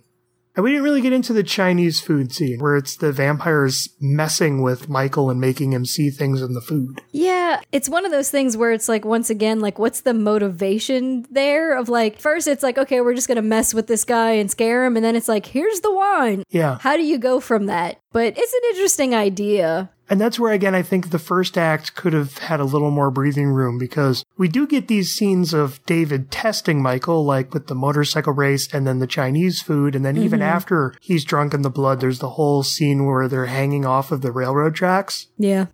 That's fun. But again, we never really feel why David feels this connection. And again, we don't have any of the scenes between David and Star of why her not wanting to feed on this person but bring him in is now translating to David. Right. Like I said, it also doesn't really make sense with, we're told that Max wanted to create the family and bring in the boys because he knew that the mom wouldn't join without her children joining. I still have trouble, like, when did Max put in this plan? I only get the impression they've been there for like 2 or 3 weeks at the most by the end of the film. So when did Max decide that he wants the mom and therefore he has to have the kids? And when did David, because David meets Michael pretty early on when Michael notices Star. So like the whole thing doesn't quite make a whole lot of sense to me. And I overthink these things a little bit too much. No, I think the first act really needed to expand out and be reconstructed. Yeah. In terms of how Michael Michael meets Star and Star leads to David and David decides to make this guy a part of the clan. They did need to breathe that out more. Right.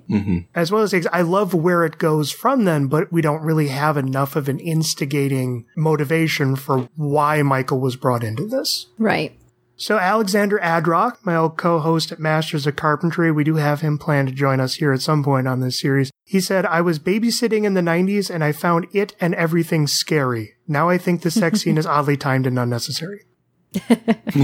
Again, I think the sex scene is very tastefully done, but again, it just doesn't really feel Are you like sure he's not talking about the sax scene? Oh. Now, if instead of a sex scene, Star had just broken out a sax... So much I don't better. think she's got the abs for it. And he throws in some percussion, Again, I think, the sex scene is, again, we don't have enough development of the Michael Star relationship. Right. No. I don't have a problem with the fact that they had sex. I just don't think that it's consummating a relationship that, again, had enough development. No, they just looked at each other a lot, basically. Yeah. Though I do also love when Michael is coming home with the walk of shame. It's like first his mom has to stop him and ask him what's going on. And then he gets into the kitchen and Grandpa's like, I see I'm not the only one who got lucky last night. I love the scene where Star comes to talk to him in the bedroom. Because again, it's a great sequence between them, but then also Sam being stuck in the middle of it. And especially the whole thing of like her just rushing up to the window and Sam being like, I told you she's a vampire. Linguivert said, I first saw it as an older teen and didn't like it as much as I thought I would. Since then, I've learned to appreciate it as a satire of drug use. Yeah, I mean, I think there's definitely comparisons you can make there. The teen peer pressure, the effects that it's having. That's an interesting look at it. Yeah. Again, I think it's more just a broader metaphor of teenage disassociation. But again, drug use has long been a part of that. Right. So I definitely think that's a very fair reading of the film. Bizarro Jimmy Olsen, who I know as co-host of Mystery Movie Night with my friend Michael May, he said, it was 1987, I was 17, I thought it was pretty good then and now. I think our last one here is author Rosie Best, who said, very first impression, a VHS on my dad's shelf that I was scared of. Then when I was 20-ish, watching it and falling in love with it, especially the very camp and stupid parts. I long for that kind of fun in vamp films. Dearly wish the gay had been text, but I can live with subtext. It's a film that a lot of people discovered when it came out. A lot of people discovered on VHS. I think a lot of people have discovered it just because, especially the whole 90s era of vampire films and TV shows, this was definitely a big influence on. The 70s still had a lot of vampires, but the 70s was still kind of the tail end of that classic wave of vampires because you still had the Hammer horror films going into the 70s. Right. A lot of the low budget ones were still just riffing on the Hammer, but I know like the 80s was when we got this whole new wave of let's try to modernize the vampire and see what would vampires be like in the modern day. We had The Hunger, we had Fright Night, we had this, we had Near Dark. This whole wave of vampire media arose out of that whole modernizing of the vampire. And again, really exploring the dark romance of it, the sensuality of it, the grittier side of it. That of course led to Buffy and Angel. We had taking that influence, but going back to classical ways. We had Interview with the Vampire.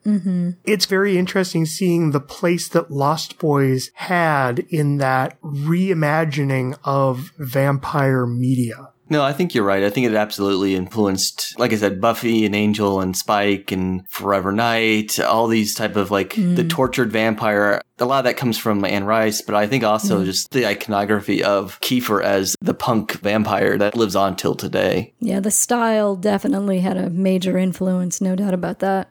So just to get into the release of the film. So the film came out on Friday, July 31st of 1987. I believe I mentioned before, this was a very low budget movie. They had to find ways to milk the budget as best they could. I think it was just $8.5 million. I think it was originally supposed to be like a $20 million movie, but because he insisted on getting these unknown actors, because Kiefer had a bit part in a movie before he did this launched Kiefer. This was the movie that launched Kiefer. I think he had been in Stand By Me, but I know Joel had seen him in just a bit part that he had in one movie where I think even most of his role had been cut out, but he had just had this brief appearance on screen and Joel was just like, get me that guy. It was just such an unknown cast. I think, honestly, the most prominent actor in this cast was Diane Wiest, who had just won the Oscar. The studio just slashed the budget down because there was no big-name actor to sell the movie on. So the film was an $8 million budget. It opened on July 31st, and it came in number 2 because that was the same week as The Living Daylights, the latest Bond film. Okay. And some of the other films that were already out around this time, you already had RoboCop, which was in, let's see, what was it? Its third week of release. You had Superman 4, The Quest for Peace. You had Full Metal Jacket, Adventures in Babysitting, Jaws 4, The Revenge. So this was Superman 4 and Jaws 4 were both in theaters at this time. Wow. God, yeah. Moving into its second week of release. Lost Boys still held its position at number 5. Living Daylights was still at number 1. Masters of the Universe had opened at number 3. Really? I would have thought that Masters of the Universe would have been lower down. I would have thought that too. I am a little surprised. And of course, the buddy cop movie Stakeout opened at number 2. This also had Who's That Girl opening at number 10. In its third week of release, The Lost Boys had dropped to number 9. I'm kind of surprised. It did not really seem to have that big of an impact in theaters. Yeah. Yet Stakeout had finally shot up to number 1. That was the big hit at the time. And opening at number 7 is The Disorderlies. Oh, I'm amazed that got that high. Yeah. And opening at number 12 is Monster Squad.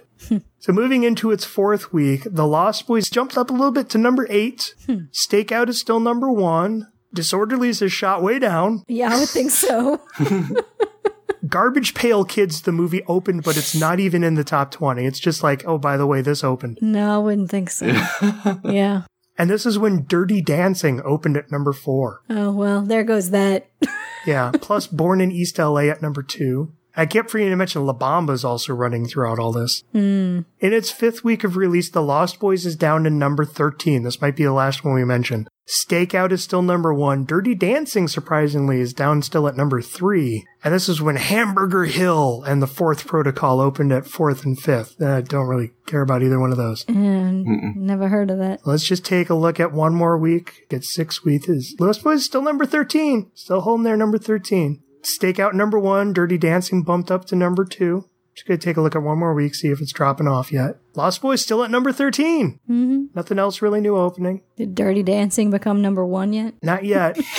And we finally get, I think it's 7th or 8th week by now. Lost Boys has finally dropped off, so we'll stop here. Stakeout and Dirty Dancing have dropped down to 5th and 6th, because this is the week that Fatal Attraction opened. Oh, wow. As well as Hellraiser and The Pickup Artist.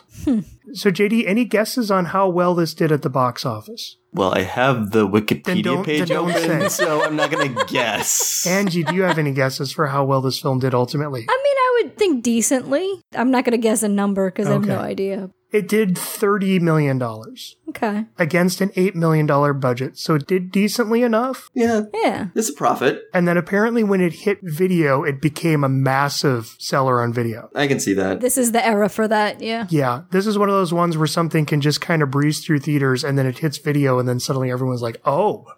And this one did huge on video. And again, there was talk a couple years down the road of doing a sequel, which was scripted. We will be covering it at some point. There was then talks of doing a prequel, and Joel was involved with development of both of these. I want to say it was Jeffrey Boehm scripted a sequel, Lost Boys 2, that Joel was in talks to do. Joel was also in talks to do a prequel movie that I think he also did the story outline for, called Lost Boys The Beginning, which was scripted by Eric Red, who is the guy who wrote Near Dark. So it would have been interesting to see what the crossing of the waters was on that. I don't know, again, the details of the story. We have that script. We have the script for the sequel and the prequel. JD and Angie and I will be discussing those again later down the road. There was the whole series of direct-to-video movies following the further adventures of the Frog Brothers. There are further adventures of Lost Boys. There's a couple of comic book series. We have plans to cover that stuff a little bit later down the road, so we will be getting back to that. But any thoughts that you guys have in terms of sequels and where you would like to see them go? Even though it necessarily wouldn't make sense, I'd like to see David come back. Because he doesn't explode or anything like the others do, so you could hand wave that. Well, but once you've killed Max, does that kill him, or is it because he's a full vampire? Yeah, I think they said it's only when you're because again, I think the Maybe it's a half consummation thing. of vampirism is when you feed. Gotcha. David's already fed. But yeah, I'd like to see more David, and like I said, I want to see, did the Frog Brothers, I mean, obviously they didn't stake a vampire before, but what did they do before? How did they get this way? I'd like to see them both before and after. I'm interested in them just because they're really fun characters. And that'll be interesting because I know the direct-to-video sequels definitely explore them after. And I believe the initial comic book series is a tie-in to those sequels that explores their backstory. Okay. So we'll get something there. So we'll see if it's good or not. Yeah. I may be disappointed, but I may get it. And JD, you're going to be sticking around with us through that journey. So any thoughts you have? Yeah, I kind of want to see the same things that Auntie mentioned. I want to know more about how did the Frog Brothers become vampire experts, whether or not they've actually done anything with the supernatural before, or are they just talking out of their butts. You could have brought David back if they wanted to. I mean, he was really staked by antlers, so I don't know if that counts as not really a wooden stake. Yeah. If they wanted to go down that route, I don't think they're going to get Kiefer Sutherland back for the direct-to-DVD videos. That's just I'm just guessing. I haven't seen them yet, so I could be wrong. I mean, I could see potentially, like, there might be a story with Michael, Starr, and Laddie if they really wanted to go down that route and see, like, what it's like post-half vampirism, if they wanted to do that. Again, I just don't foresee that happening. Maybe in the comics. The direct-to-DVD stuff, I'm expecting schlock, to be honest. But it could be entertaining schlock. We'll see when we get there. My big question is Santa Clarita a hubbub of broader vampire activity? Yeah. Is it literally just Max and the Lost Boys that have been causing all this vampire activity? Or is there this kind of broader underground vampire community that, you know, the Frog Brothers are aware of, that all these murders are happening from, that Grandpa's aware of? Because I could really see a sequel where it's Sam, the Frog Brothers, and Grandpa decide to finally weed out all the vampires in Santa Clarita. Yeah. And you could have this whole thing of them basically setting up their own extermination agency. You could dig into the deeper mythos of vampires in Santa Clarita while also trying to explore, like, who else is still here. I just want to see this world of Santa Clarita and its ties to vampirism, because obviously stuff's going on. And Grandpa knows about vampires. His wife died 8 years ago. Was she killed by a vampire? Is that why he doesn't like going to town anymore? Is that why he literally avoids going to town? There's vampires all over the place. He doesn't like vampires. Is there some kind of a history there? And him taking the Frog Brothers under his wing and them deciding, let's just go get rid of all these freaking vampires. Let's take our operation up to the next level. You know, we've cleaned out this brood. Let's clean out the whole town. I could see that building into an interesting storyline. Yeah. Of course, we're kind of going to get parts of that storyline, but because I had never seen this film before, I haven't read any of those scripts. I haven't seen any of those movies. I haven't read any of those comics. So this is all new to me. So again, we're going to be going in with fresh eyes. I'm assuming neither of you have explored any of those yet. No. This is all going to be new to us. It's going to be a little while till we get to those. We have plans for those on the schedule, but it's going to be a little while till we get to those down the road. Please don't spoil us.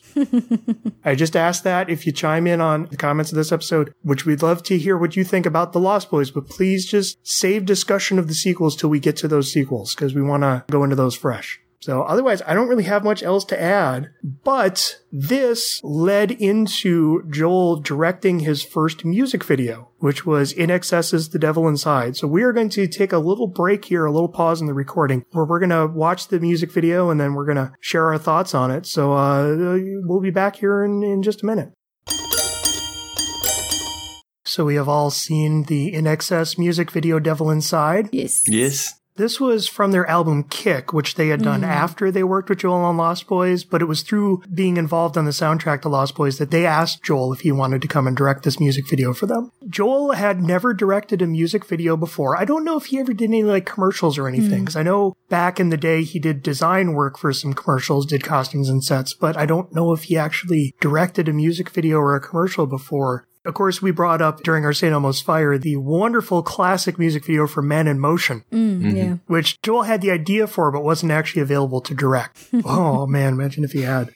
Anyways, he came in and did this music video for them. And the music video, it's a lot of abstract imagery, a lot of just nightclub imagery with a little odd bits here where people are giving mysterious looks. There's a couple dancing. There's this woman in the back of a car with a guy with sunglasses. There's odd little bits of imagery, but they don't really explain any of it. It's a lot of just very mysterious, moody, atmospheric stuff going on in this nightclub, and the lead singer of the band having a devil's mask on the back of his head. So, JD, what did you think about the song and the music video? I like the song. It's one of those 80s classics. The video feels a lot like Lost Boys. You can definitely feel the influence there, but it didn't really leave a large impact on me. It feels like a lot of the videos of that era. It's the band playing with imagery happening that's evocative to the song, but not necessarily trying to tell a story or do much more than just set the mood. I think the one sort of good thing, and I don't know if it was intentional or made to tie into the song at all, but the way that it's definitely like all of these fairly close-up shots are giving you that claustrophobic feel that you can get in a crowded dance club like that. I think that was done very well. The song, you know, when you actually sit down and listen to it, you realize, man, this is really repetitive. It's like, yes, everyone has a devil inside. I get it. You know,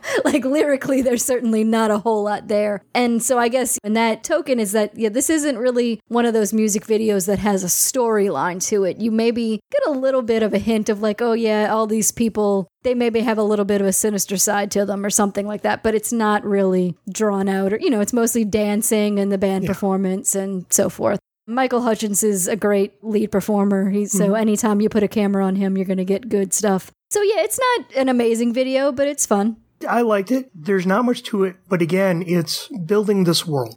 This is again something that I keep going back to with Joel is he does a really great job at just painting the world of the nightclub. There's a lot going on. You get these little momentary hints of a story that might be happening, but then you never get to follow through on it because then you're then lost back in the crowd. And there's just all these various odd people and everything just dancing. And then all those bits where everyone just turns and stares straight at the camera. And it's kind of almost like this nightclub is bringing out the devil in people. Sinister and moody. It doesn't really go anywhere, but it's evoking an atmosphere, evoking a look and a style. And I like it. I think it's fun. It brings up again on the St. Elmo's Fire episode, I brought up Bright Lights, Big City, the film that Joel was going to direct. And that was, again, set very much in a nightclub and dealing with the chaos of the nightclub. And I think this video is actually a really interesting taste of what his film of that could have been like at times. I like it. Again, it has the allure of the nightclub and the chaos of the nightclub. And there are also little touches of humor in there, too. Yeah. That was the Barbarian Brothers, right? That was the Barbarian Brothers that we see for a minute. They have fully digivolved to their final form. And I'm guessing this was just filmed in California, so it wouldn't have been that hard to get him. He knew them. Right. He sure as hell wasn't going to direct another movie for them, but but if he had, imagine if he had. Again, we pointed out that Joel Schumacher did not come up with the school of filmmakers who gave us the music video. But do you think that this is a video that fits comfortably into the type of videos of the time? Yeah, I think this is very much of that era, which I don't think it stands out from that era that much, but I think it fits comfortably within what a lot of music videos of the time were doing. Yeah, that's what I kind of wish I had like a list of maybe like the top 10 music videos around this time for comparison's sake. I don't know that this would hold up as best of the best. No. I'm just saying, like, I don't know how deep they had gotten into storytelling yet. I think Michael Jackson, probably more closer into the 90s, really brought that to becoming a thing, and Madonna to some extent too. And so I think at the time there probably was primarily just people having fun and band playing and that kind of. So it certainly fits in very well. I think he learned enough that this is not like a awkwardly done or standout kind of thing for the time, right? For sure, yeah. Music videos usually have like three types. You have the short film music video where it's more of the narrative style. You have the complete abstract music video where it's let's just do something weird. And then you have the ones which are pretty common and typical where it's here's shots of the band, here's something else going on. Right. Those I do find the least interesting and the least exciting because it's just shots of the band and here's other stuff going on. This one, it still at least has that kind of allure to me of just capturing the feel of what it's like to go to a nightclub. Yeah. You just kind of get lost in this crowd of odd people, these moments that you're glimpsing, but you don't get anything else going on. The only thing is we're not really following a person through that. Right, yeah. You're just getting shots. But I don't know that you really need to because everyone's looking straight at the camera. We are that person. So, I mean, I don't think it's like brilliant or inventive or revolutionary. It's a perfectly fine music video for a decent song. And it's a good song. It is repetitive. When I said, hey, let's take 5 minutes to watch the video, I didn't realize the song is 5 full minutes of him just going, devil inside, the devil inside. Yep. Mm-hmm. I don't think we have more music videos directed by Joel until we get up to the Batman movies. Okay. Angie, do you think that Joel could have had a broader career in music videos had he been interested in it? I definitely think so. I think just looking at the scenes in The Lost Boys, like I think if he would have gone for something a little bit more narrative in general, I think he definitely could have pulled those kind of videos off for sure. Even just that concept of, going to the nightclub and it brings out the devil in you. You could build just an interesting story around that idea, but we don't really get that. Right. It's more just kind of a button. Yeah. But no, I think if he wanted to and if there was interest, I think he could have made more and they could have been a little bit stronger perhaps than this one. Right. I mean, especially if you look at all the music videos that are centered around design aesthetic. Joel excels at design aesthetic. Yeah. I think he could have had fun where it's in an environment where you just go wild. Right. And I mean, I do think it was a very small detail, but just like you had the one girl who was in the black dress and then the other one in the white dress shows up. It's like almost the same exact dress. Like I think there's a little bit there, but just not enough. And you have to wonder how much of this was constructed and how much of it was he just kind of went and just found moments. Right. And just edited it together. Hey everybody, Noel and Angie here. We're just jumping in for an extra segment on this episode. We had already finished this episode. I was already almost done cutting it. And I was looking around through the music videos that were associated with the soundtrack just to throw stuff in the show notes. And I found out we kind of missed a few things. Oops. Yeah. So we talked about how In Excess was Joel Schumacher's first music video. It was not. No, we didn't say that. No, we just said it was one of. Well, part of it is the music video databases that are online are kind of incomplete. Sure. So there's 2 specific music videos that we also wanted to just cover for this episode. Those are Lou Gramm's Lost in the Shadows, which I watched it and then it popped up the credit, directed by Joel Schumacher, and I was like, oh, fuck. And then there's another one. It's the band Mummy Calls, the song Beauty Has Her Way, which I cannot find any info on who directed that. There's no credit on the video. There's no info on that video at all on any of the music video databases online. I couldn't find anything on who did or didn't direct it. But I think it looks a lot like the same type of style. I'm going to argue the opposite, but we'll get there. Well, I mean, I'm thinking it might be directed by Joel, but I guess we'll discuss. We don't know for sure, basically. So, yeah. But we'll at least bring that one up. And I did look through. There were a couple of others, like the song Good Times by In Excess and Jimmy Barnes had a music video, but that's because that was already an existing song. And then I want to say it was Eddie and the Tide with their song Power Play also had a video where it was mostly just montage of the movie with just a couple shots of the band. I didn't really think there was much there to discuss. Sure. Biggest surprise, there was never a music video for Cry Little Sister. Yeah, that is very surprising. Especially given its ties to this movie. It's like, I'm wondering if they thought Lost in the Shadows would be the big song associated with this movie. Maybe? I don't know. Because Cry Little Sister is definitely the one that's played the more. I mean, could you imagine, as David is dying and bathed in light, Lost in the Shadows kicks in? No, I mean, maybe that's the the love thing. scene, Maybe Lost in the Shadows. Maybe he thinks of Cry Little Sister like the whole movie is one big long music video for it. So you don't need to do another one. Oh, yeah, you don't need to, Just watch the movie again. It literally starts and ends with Cry Little Sister. Yep, exactly. It's a very extended cutscene in the middle of the song. And the biggest disappointment for me is that nobody did a music video for Tim Capello's I Still Believe. Oh. I mean, it's like you're filming the sax man on stage. They had to have filmed him doing the entire song. Just put it out. Entire video of that. So anyways, let's go ahead and talk about Lost in the Shadows by Lou Gramm. So just kind of in general, what do you think of that song? I'm curious why Lou Gramm, I don't know, maybe he got into a fight with the other guys in Foreigner. This is pretty darn close to a Foreigner song. I mean, maybe it's his voice is so distinctive that you automatically go there. Why is this solo and not the whole group? But it's okay for what it is. I don't hate it. Don't love it. It's kind of typical 80s hair rock pop type thing. It's catchy, but there's not any particular depth to it. Right. And what was kind of funny was, we were talking about the St. Elmo's Fireman Emotion song, how they just took this completely unrelated song and just changed one of the lines to St. Elmo's Fire. Mm-hmm. I love how they literally just took this song and without even changing any of the lyrics, they just have someone whisper, Lost Boys, a couple of times. Right. It's not even part of the lyrics. It's like the chorus ends and then he just says, Lost Boys. Doesn't have anything to do with anything else. I think there is like a high-pitched vocal kind of going, Lost Boys, after Lost in the Shadows, too. Yeah. So. But it was just interesting, the marketing hook of how they did the same thing. Hey, it's got the word lost in it. Use it. Yeah, it sounds vaguely vampiric. Right.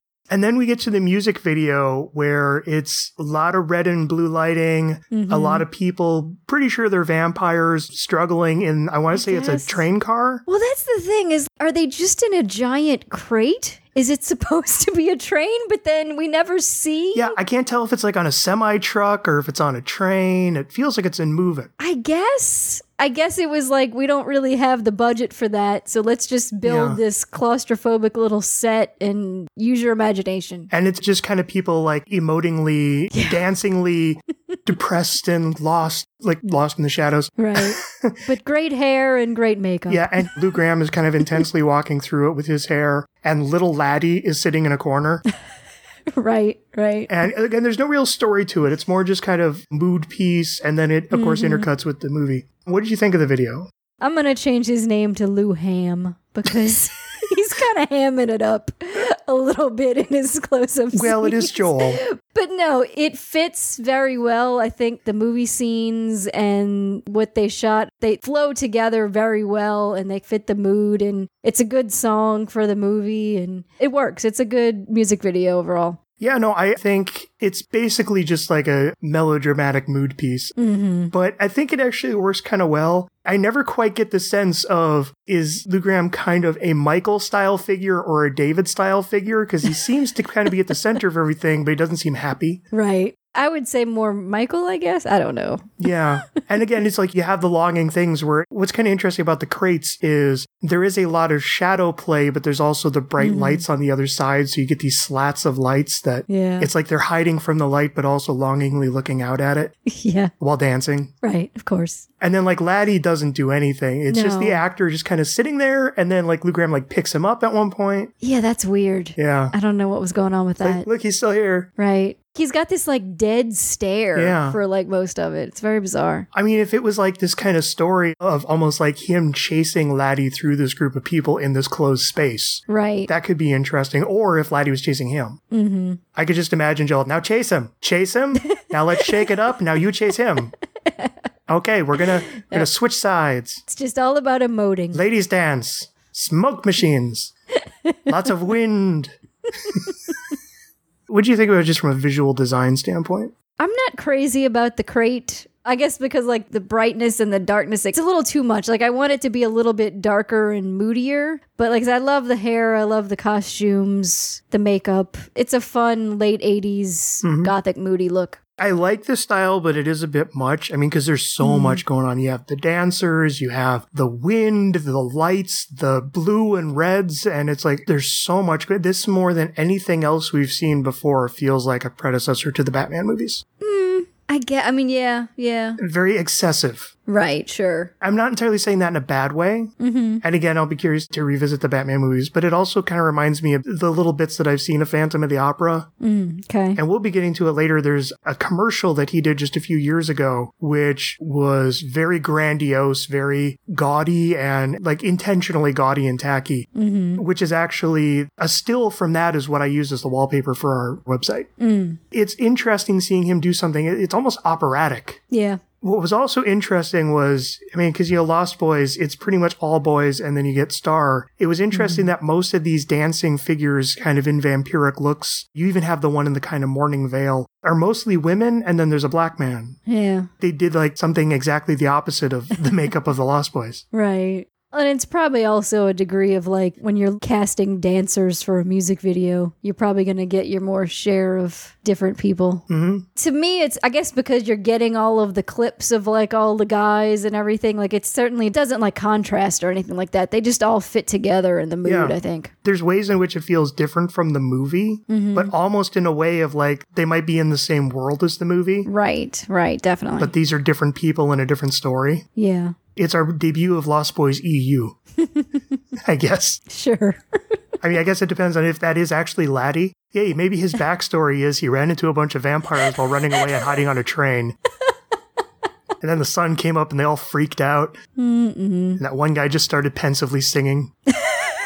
And just throwing Lost Boys at the end of a chorus for some reason. Laddie can never figure it out. See, that should have been the perfect time for Laddie to make his escape because they were so focused on singing and dancing, he could have just snuck right out. It's like right as they get to the end of the chorus, he should have just pointed and said, Lost Boys. And it's like as everyone goes and looks, he just slips through the slats. So then that brings us to Mummy Call's song, Beauty Has Her Way. Now, I'll be curious, what is your stance in terms of do you think this might be a Joel video or not? There are certain things in terms of the design of the sets and the costumes and so forth that I can see a similarity, but I kind of feel like it may just be the aesthetic of the time period. Because when you look at both Lost in the Shadows and Devil Inside, you see a lot of great sweeping movement to the whole thing. Whereas like this one was like a whole bunch of really still shots of people in a club and the lead singer just wandering back and forth and talking to the different women and interacting with them. It just didn't have the same... It wasn't as theatrical. Right. You know, emotion and style that we've seen in the other videos so far, which at least led me to believe, I don't think this is him. See, whereas to me, knowing Joel, I don't think he would want to pigeonhole himself with a style. Sure. And it's a very different song. It's a very quiet, it is. Moody song, whereas, you know, Devil Inside is a very intense song. Lost in the Shadows is a very over-the-top song. This is just kind of a very moody, more somber piece. And it wasn't just the design aesthetic and the fact that it, again, also used a lot of the blue and red gels, but also just the ways in which it was shot. I thought it was very nicely shot in terms of the bit when he walks over to them and sings to them, like the close-up on him. There's this intensity to the way it's shot that I thought reminded me of some of the scenes in even like Cousins or Lost Boys. Plus, it has a saxophone solo. That's just the time period. He's made 2 movies now that had featured saxophone solos. That's not just the time period. No, but the late 80s, man, that was like when saxophone was a big thing. And that's the other thing is this song actually did come out like a year before. It just only became popular once they put it on the soundtrack. So it's possible they filmed this video back in 86. That's the other thing. The fact that it has no Lost Boys connections at all, no clips, no nothing. Since the movie was gaining popularity, you would think you would want to cash in on that and build the association. It could be. I mean, it might also just be like a label thing. It might also just be that they didn't want to. It might also be that they just kind of had their own idea for a story here. And this one, it is a little bit more of an actual sequence. It's basically the singer is going around singing to all these women, all of whom are incredibly unimpressed by him. Right. And then he gets this one woman to briefly dance with him, and then she returns to her partner. And I think the other thing, it's a very queer video. It's a lot of women paired with women dancing together, women dining together. It's almost as though him and the other band are the only men in the club of women. Yeah, I just still say that may just have something to do with the time period. Androgyny was really huge at that point. And that's certainly what the one lady in the suit that's dancing with the girl that danced with him. Like, it's possible. Like, I'm not saying absolutely it's definitely not him. To me, I didn't get the feel of it as much as I did compared to watching the other videos. Yeah. I mean, at least this one didn't have the Barbarian Brothers show up for a shot. Might have made it better. I don't know. Hey, what if they were the beauty having her way? I also didn't really like the song. Yeah, it's a weird song. Yeah, I mean, I like a lot of slow and moody 80s stuff, but this was just a little... I've heard better versions of this. I see everything you do. I know everything you know. It's like, I don't know if those parts are like singing from the perspective of the beauty or if they're singing about the beauty. It's a weird song. Right. It's a very 80s emo song. Yeah. And the singer with his giant, shock hair and intensity. It's very fitting of that. The bassist did kind of look like Benedict Cumberbatch, and that kind of got my attention for a moment, but But I mean, come on, the saxophone solo was even against a hall of mirrors. See, now you're saying that, you're reminding me. Yeah, see, that's my other argument. I don't think Joel would do that. I think he would. That was so ridiculous. I think he knows that that's not a good shot. I thought it was a great shot. Oh, it was ridiculous. It was so silly. I don't know. There's something just about the style and the mood and the atmosphere and the way in which this is shot and filmed. Mm-hmm. It reminds me of the way that Joel will build a scene. But again, I can't confirm that it is. Right. Can't confirm that it isn't. So it's one of those things where it's just kind of up in the air. And if anyone knows any more info about, you don't hear many people talk about the band Mummy Calls these days. No. I don't know that there's that much info out there, but if anyone knows whether yay or nay, is this a Joel music video? I don't know. Yeah, please let us know. Yeah. But I mean, hey, I think Lost in the Shadows was still interesting. Mm-hmm. Absolutely. And as far as I know, that is his first music video. Okay. Unless, I'll be watching some best of the 80s and like another music video will come on and I'll just be like, oh, fuck. I strongly doubt he did that Irene Cara DC Cab music video. Yeah, I wouldn't think so. Well, we know he didn't do Man in Motion. Mm-hmm. That was Falkenberg III. But I also know he probably did not there was a music video just for the piano theme. Oh, for St. Elmo's Fire? St. Elmo's Fire. They literally did a music video to promote the piano theme. And it's literally a couple on a beach with a horse. Oh, I think I've seen that. It's terrible. Yeah. You'd think they would have just used clips from the movie. You'd think. But even the movie didn't fit that music half the time. No, it didn't. But still... It's called the theme from St. Elmo's Fire. Yeah, it'll just be playing entirely under a montage of Kirby stalking them. I mean, I'm just saying, somebody saw that music video and said, St. Elmo's Fire is about a couple and a horse? Weird. Well, I mean, just kind of moving forward, though, I think I'm definitely going to start looking into the soundtracks more of the movies before we actually record the episodes. See if they're hidden anywhere. Because even if they're not going to have any directed by Joel, and as far as I know, we're not going to have many more till the Batmans. Right. What was also just interesting is his approach to this movie in terms of building a soundtrack around it. Mm-hmm. I'm just going to be curious to see how he continues to approach that in terms of soundtracks for his films. I mean, it was certainly the era where music videos were seen as another way to help promote your film, so it makes sense. Yeah. And again, even like when we get to the Batmans, it's like it had one of the best-selling soundtracks, 4 songs of which actually appear in the movie. Oh, yeah. Oh, look, I listened to those CDs repeatedly. Yeah. Both films. Yeah. Even though I didn't even like Batman and Robin, I still listened to the Batman and Robin soundtrack. Yeah, yeah. So anything else you want to throw in here? Did you want to mention the I Still Believe?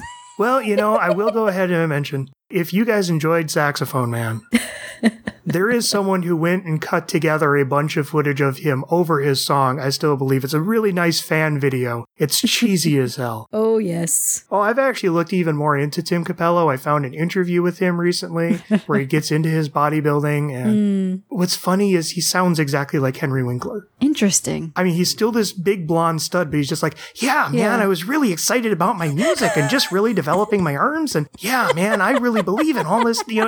He's the sweetest guy. Wow. There's some fun stuff of him out there. You can actually buy his first solo album, which just came out last year, from his personal website for $15. Everyone will be signed. Well, there you go. And you can even buy a Saxman pin. Tim Capello is someone who's worth remembering. Yes, yes. So otherwise, I got nothing else to add. So I guess we'll just throw it back to the original recording here to end the episode. Yes. I think we're done with the Lost Boys for now. Though as we know, they won't stay lost. So anyways, JD, thank you for joining us once again. Thank you for having me, Noel and Angie. Yes, thank you for coming. And good night, Angie. Good night.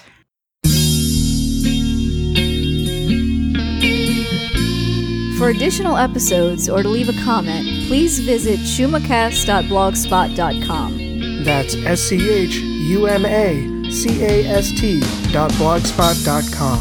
Schumacast can also be found on Stitcher. Our opening song, Letter, and our closing song, Vein Blossom, were created by Jack Locke and are used with permission. To hear more, please visit jacklock.com. That's JAKLOCKE.com. Schumacast is in no way affiliated with Joel Schumacher or the copyright holders of the films discussed.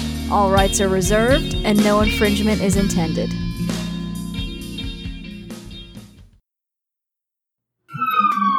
Hold on. What did you do? Fire is fun.